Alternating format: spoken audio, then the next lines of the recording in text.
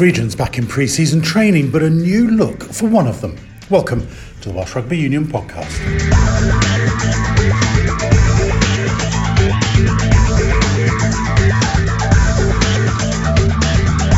We'll speak to Wales women's scrum half Ciara Bevan later and also find out more about the Fit, Fed, Fun campaign.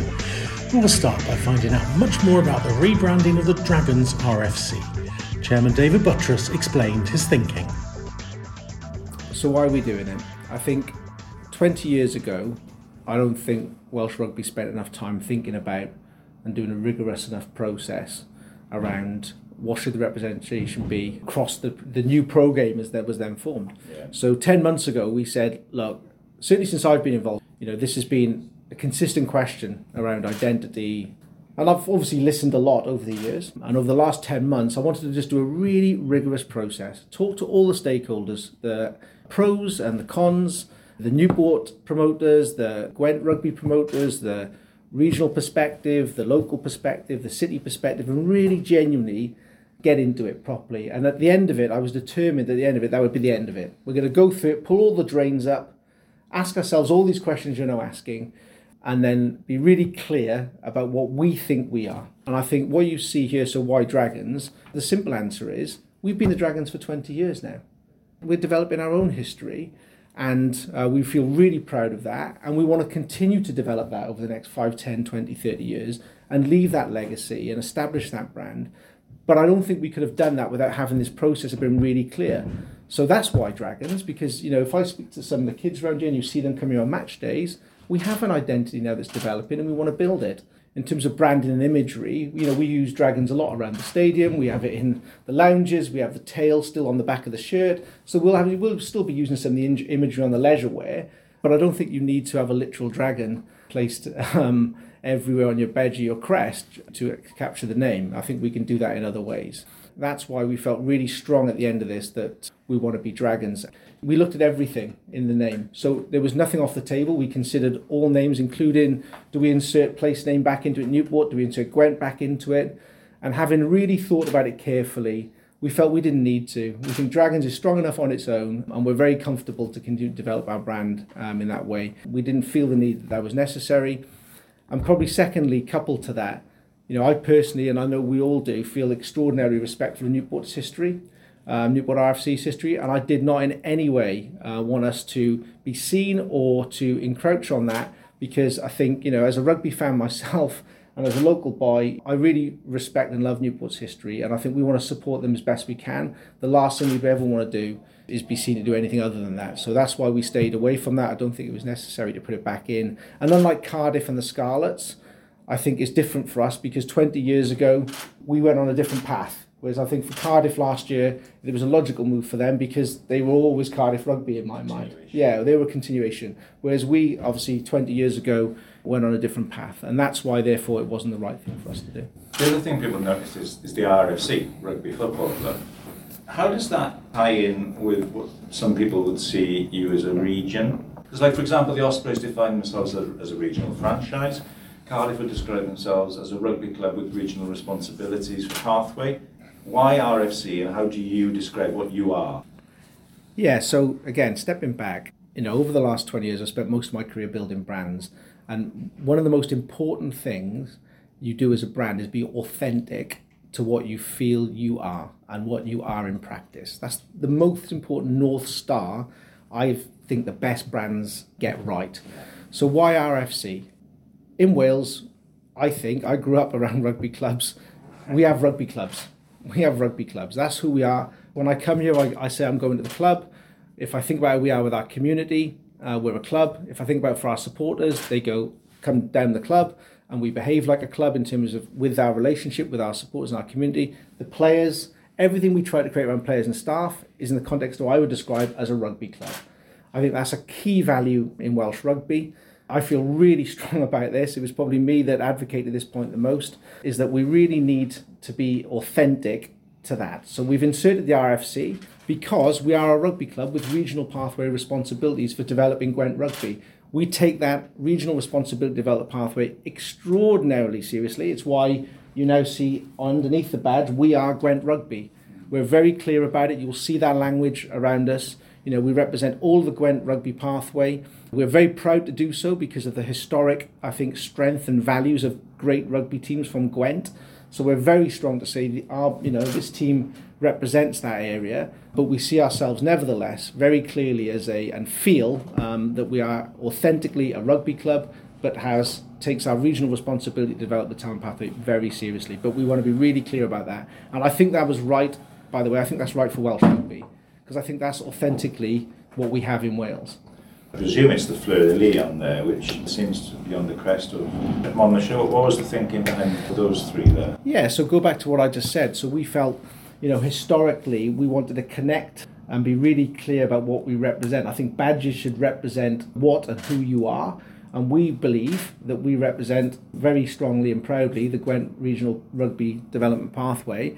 And when we thought about, what captures that, I think the best thing I saw that captured it was that if you were selected to play for Gwent in years gone by, this is the crest, or similar version of this crest. We've obviously developed it. Similar version of this crest is the badge you'd wear on your shirt. If you were selected as good enough to represent Gwent at rugby, this would be the historic Monmouthshire Gwent badge that would be on your shirt. So we felt that this actually really perfectly encapsulated, therefore, what we represent. And then we've obviously iterated and added the black and amber because we have this sort of internal dialogue where we say to ourselves, we play in the city, but we prepare in the valleys. And we represent this Gwent regional pathway that means a lot to us. So we've used a little bit of creativity to say, this is who we strongly are. We represent, obviously, this region, i.e. Gwent Rugby, but the black and amber we felt was an important iteration because we play in Newport and we're very proud to play in Newport. And if you think about, the teams of this city, they play in black and amber. That's what you do. I think it was a mistake in years gone by to insert red into a professional team based in Newport representing Gwent Rugby. I think, black and amber is this city's colours, and if we play at Rodney Parade, which we do, we should represent the city's colours, which are black and amber, which is why we've gone a little bit strong on the black and amber, and absolutely, no apologies for that. I think it's very important that we did, and we'll continue to develop that. And in the away shirt, we've added all the colours of the clubs of Gwent into that shirt to make sure the away shirt has flex in it and it has the colours of every club in Gwent. So I think we've tried to be really clear, therefore, what is it we stand for and why. For the ownership of the future of the rugby club in terms of whether you're going to go independent. Obviously, as you said before, COVID knocked that back a bit. Where do you lie on that moment at the moment? You're currently owned by the union. What's the future? Yeah, to get our branding right, and I think to park this question once and for all, I don't think it matters who owns the club. This should have been done 20 years ago. Arguably, with hindsight, I should have done this 4 years ago.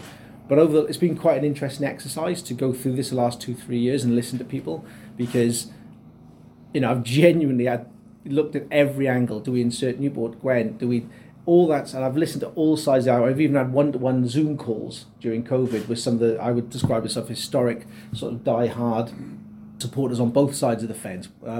So I think whoever owns this club, I'm very confident this is the right brand, imagery, and how and why we should represent ourselves this way. I think it's very clear to me this is the right outcome. I've had 10 months to cogitate over this. I'm very confident we've done the right things. Yes, whenever you do stuff like this, there'll be people who like it and don't, but I'm very clear in our own minds, we're very clear this is the end of this discussion, the end of the process, we're happy with it. So I don't think it matters who owns the club. I think in terms of the wider question of what's going to happen to the ownership of this club, I think it will have to go into private hands sooner rather than later. I think, it's very clear that in Wales, I'm pretty clear that we're going to be going down a 4 professional clubs, privately owned model. So by definition, if this club is owned by the union, it will have to, at some point in the very near future, have to be privately owned on that basis. You can't have 3 and 1, you have to have 4. So I think, that's where this will end up. You go back 20 years, you had 2 factions. One said it had to have Newport in, the other one said it had to be reflective of Brent. So you're quite right, they started on the basis that they didn't really know what they wanted. What you've done now is you've, in effect, incorporated what you've got a clear identity about in terms of the region. But this is, as you said, a strong message moving forward. I think the point for me is authenticity and rigour with no compromise. You can't compromise when you build brands. You have to be clear and strong about what it is you stand for and why. And I think 20 years ago, it was fudged. And I understand the pressures. I wasn't there, so it's easy to criticise when you went in the room. Very easy. So it's not a critique of that, but I will critique where it got to, because it was clearly fudged and compromised. It was divisive. Yeah, and I think it didn't need to be, is the point. It didn't need to be. So yeah, we looked at all that. We also looked not just at place names, we looked at, do you come up with something, an alternative? But we feel, we have 20 years now, we mustn't forget that, for good and for bad.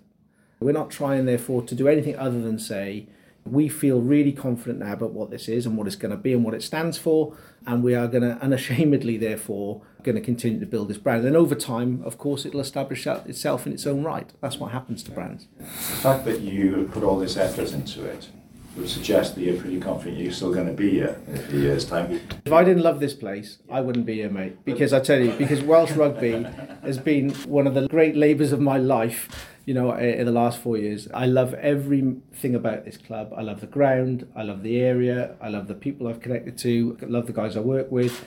If you ask my wife, which is a good litmus test, right, what's the job that he's loved the most since we were together since she'd say he loves the Dragons. Whenever he goes to Dragons, he goes happy, excited. Even when we've lost, I'll come home and I'm depressed, obviously, but I'll still say I love the club. Some things are more important than anything else. And when you really genuinely love and care about something, there's no question in my mind. It's like saying to me, do I no longer want to be involved in anything else I love and care about? Of course, I can't ever envisage a time where I wouldn't want to be involved here. I love the place. And that's in spite of Welsh Rugby on times literally destroying the last of my hairline in terms of frustration. You have a confidence, whether you're here or not, that there will be 4 professional rugby teams. There has to be. I mean, there has to be. The analogy I always say to myself about it, or when I looked at the data, I think, Welsh Rugby doesn't sometimes use data enough. When you look at the data, the question I ask myself, since the game went professional, ask the question, where's the evidence that says you can win a World Cup with 3 teams? Where's the evidence? And I'm not signing up for any plan that means my kids can never see Wales win a World Cup on Grand Slams. I'm not signing up for any plan. And anyone I think that signs up for a plan that says that, frankly, should get out of the way, because Welsh Rugby deserves 4 teams, because that gives it the best chance to compete and win World Cups and Grand Slams. And, this is our national sport, and we need to be galvanised around that. We should all care. Anyone who's advocating 3 or 2 teams, frankly, should go and support sides that compete at the lower end of Six Nations and should go and get knocked out in group stages of World Cups. Because I'm not interested in that for Wales, and I'm definitely not interested in my tiny bit that I'm involved in. I'm not interested in that being my legacy for Welsh Rugby. Like most people who support the game, I first watched the Wales game on the Upper East Schoolboy Terrace, and I didn't see Wales win a championship until 2005 Grand Slam under Mike Ruddock, a great man. I do not want my kids to spend the first, I think I was 20, I was definitely in my 20s when that happened. I think if we go end up reducing ourselves, you're condemning the next generation of rugby support for that kind of experience. And that would be criminal given the last 10, 15 years. It's slightly off the tangent, but I guess the issue is how do you then finance forwards? There's plenty of money in Welsh Rugby. I'm sorry I don't accept it. I'm sorry there's plenty of money. And if there's not enough money, if there's not enough rugby, then let's go and find it. Let's challenge ourselves to grow. In the end, that's why you do these jobs. That's why you're paid big bucks. Obviously, I'm a volunteer, but I mean metaphorically speaking. When I was a CEO of Just Eat, we started with no money and made 37 quid in the first month in terms of turnover. So don't tell me Welsh Rugby, with the supporter base it's got, 70-odd thousand all-seater stadium with a roof on it, that we can't grow sufficient capital and money in order to support 4 teams successfully. You've got some of the best private equity investors in the world investing in professional rugby. They're not doing it because they're driven by a pure sense of love of the game of rugby like some of us. They're doing it because they think it's going to make sense the next 5-10 years financially. So Welsh Rugby simply needs, I think, to focus all its energy on improving and developing, yes, the financing of the game, the running of the professional game, and that will allow it to grow and get to a place where we can all enjoy the success of it, whether that's the professional, the community, every part, the men's, the women's, all of it. We should not convince ourselves when there's a shortage of money. What we prioritise we do with that money, I think, is the issue. We've got an opportunity next year, 20 years of regional rugby, to say, let's have a relaunch. I think, to be fair, everyone I've met in Welsh Rugby does in honestly cares. And I think the challenge is we don't finance the pro game sufficiently to be competitive. And then there's lots of things we can do better ourselves, by the way. The pro game can definitely do lots of things better, and we should. But I think in Wales sometimes we do complicate the simplicity of the problem of the 4 professional challenge teams that face, which is that the league's getting better. We don't invest enough financially. As a result, they struggle to perform. As a result, people develop a negative perception. This is really as simple as that. Honestly, Welsh rugby does complicate itself, and then where it goes to, it navel gazes itself back to region this, history that, club game that. It's like, no, if we'd have had 10 years of unrivaled success, no one would be talking about it. No one would be saying what a brilliant decision it was. And let's not forget, in terms of Team Wales, it served it very well. So there is, the programme supports Team Wales extraordinarily well and continue to do so throughout COVID. So, I think there's a lot of good things I can say about it. So I think what we need to do now is accept where we are. There's no point papering over any cracks. It's an absolute challenge and a tough place. We've come out of COVID. It's made it even harder financially.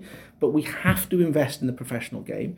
Then I think what you'll start to see over time is a reversal of that perception, because we'll start to have some success. People go, oh, hang around. This is working well at club level, and then we can start to grow. But we have to accept that's the sequencing. That's it. I think everyone's trying to answer these questions. I think it's not easy after COVID. Of course, there are challenges after COVID, and ultimately, of course, there's never enough money to go around. Of course, there's not.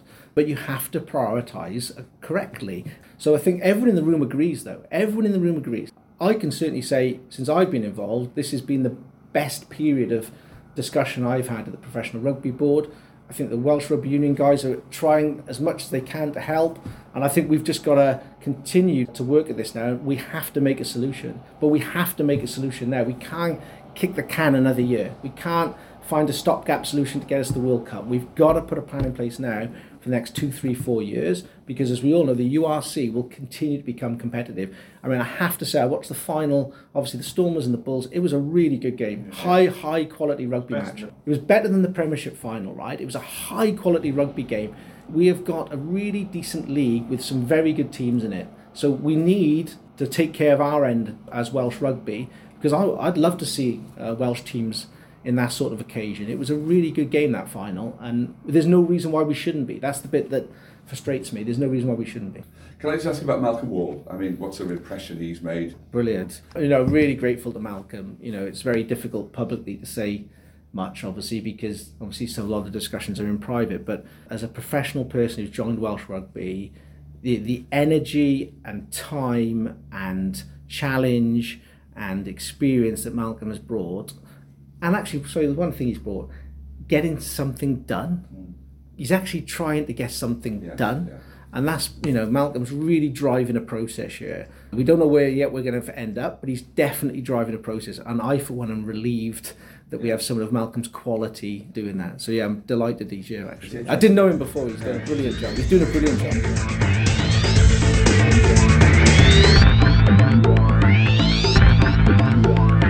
You're listening to the Welsh Rugby Union podcast. So, plenty of interesting thoughts there, and good to hear. Also on the good news front, the WRU is setting new standards within world sport with its recently launched rugby-themed Fit, Fed, Fun camps to support children and families throughout Wales during the school holidays. The new initiative has been run in partnership with WE Soda, the world's largest producer of natural soda ash. The WRU Fit Fed Fun camps are free to attend and running throughout Wales this summer during the school holidays, feeding thousands of children in some of the nation's most under-resourced areas. Here's WRU Community Director Garrett John. The first aim of this is actually provide activities, get children having fun, and also to feed them. I think the word there said having fun and coming to an environment. They may not have been to Morrison Rugby Club before. They may not have through their parents, a need to come to Morrison Rugby Club. But hopefully at the end of the day, they've come here, they've had fun, they've met other people, they've been fed. Will they come in September? That's not the ultimate aim. But we'd be wrong to say, well, that hopefully may happen as well. That will help increase participation. But hopefully the children will come back to, whether it's to Morriston or yesterday was at Nantafellon or wherever the camps are, they'll go back there because of a certain thing. They've had fun and they've enjoyed themselves and they feel it's a safe environment and had good coaching. And I think that's the key part for us. So like anything in participation, whether you're talking about rugby or any sport, children stay in it because they enjoy it and have fun and they're good quality coaching. And we aim to provide that as part of the day as well. And hopefully children will come back there. And that'll help in terms of participation. We know that. But as I said, it's not the be-all and end-all of this matter, but we know they're probably the unintended consequences that may happen from today, which is great for us as well. There's a very serious side to this. And what's the ambition and how surprised have you been at maybe what you've seen? I think sort of the ambition of this is actually to help and support young families and children who don't have food on a regular basis. We know right now during holiday time and there's not as much free school meals. We know some educational departments are doing that.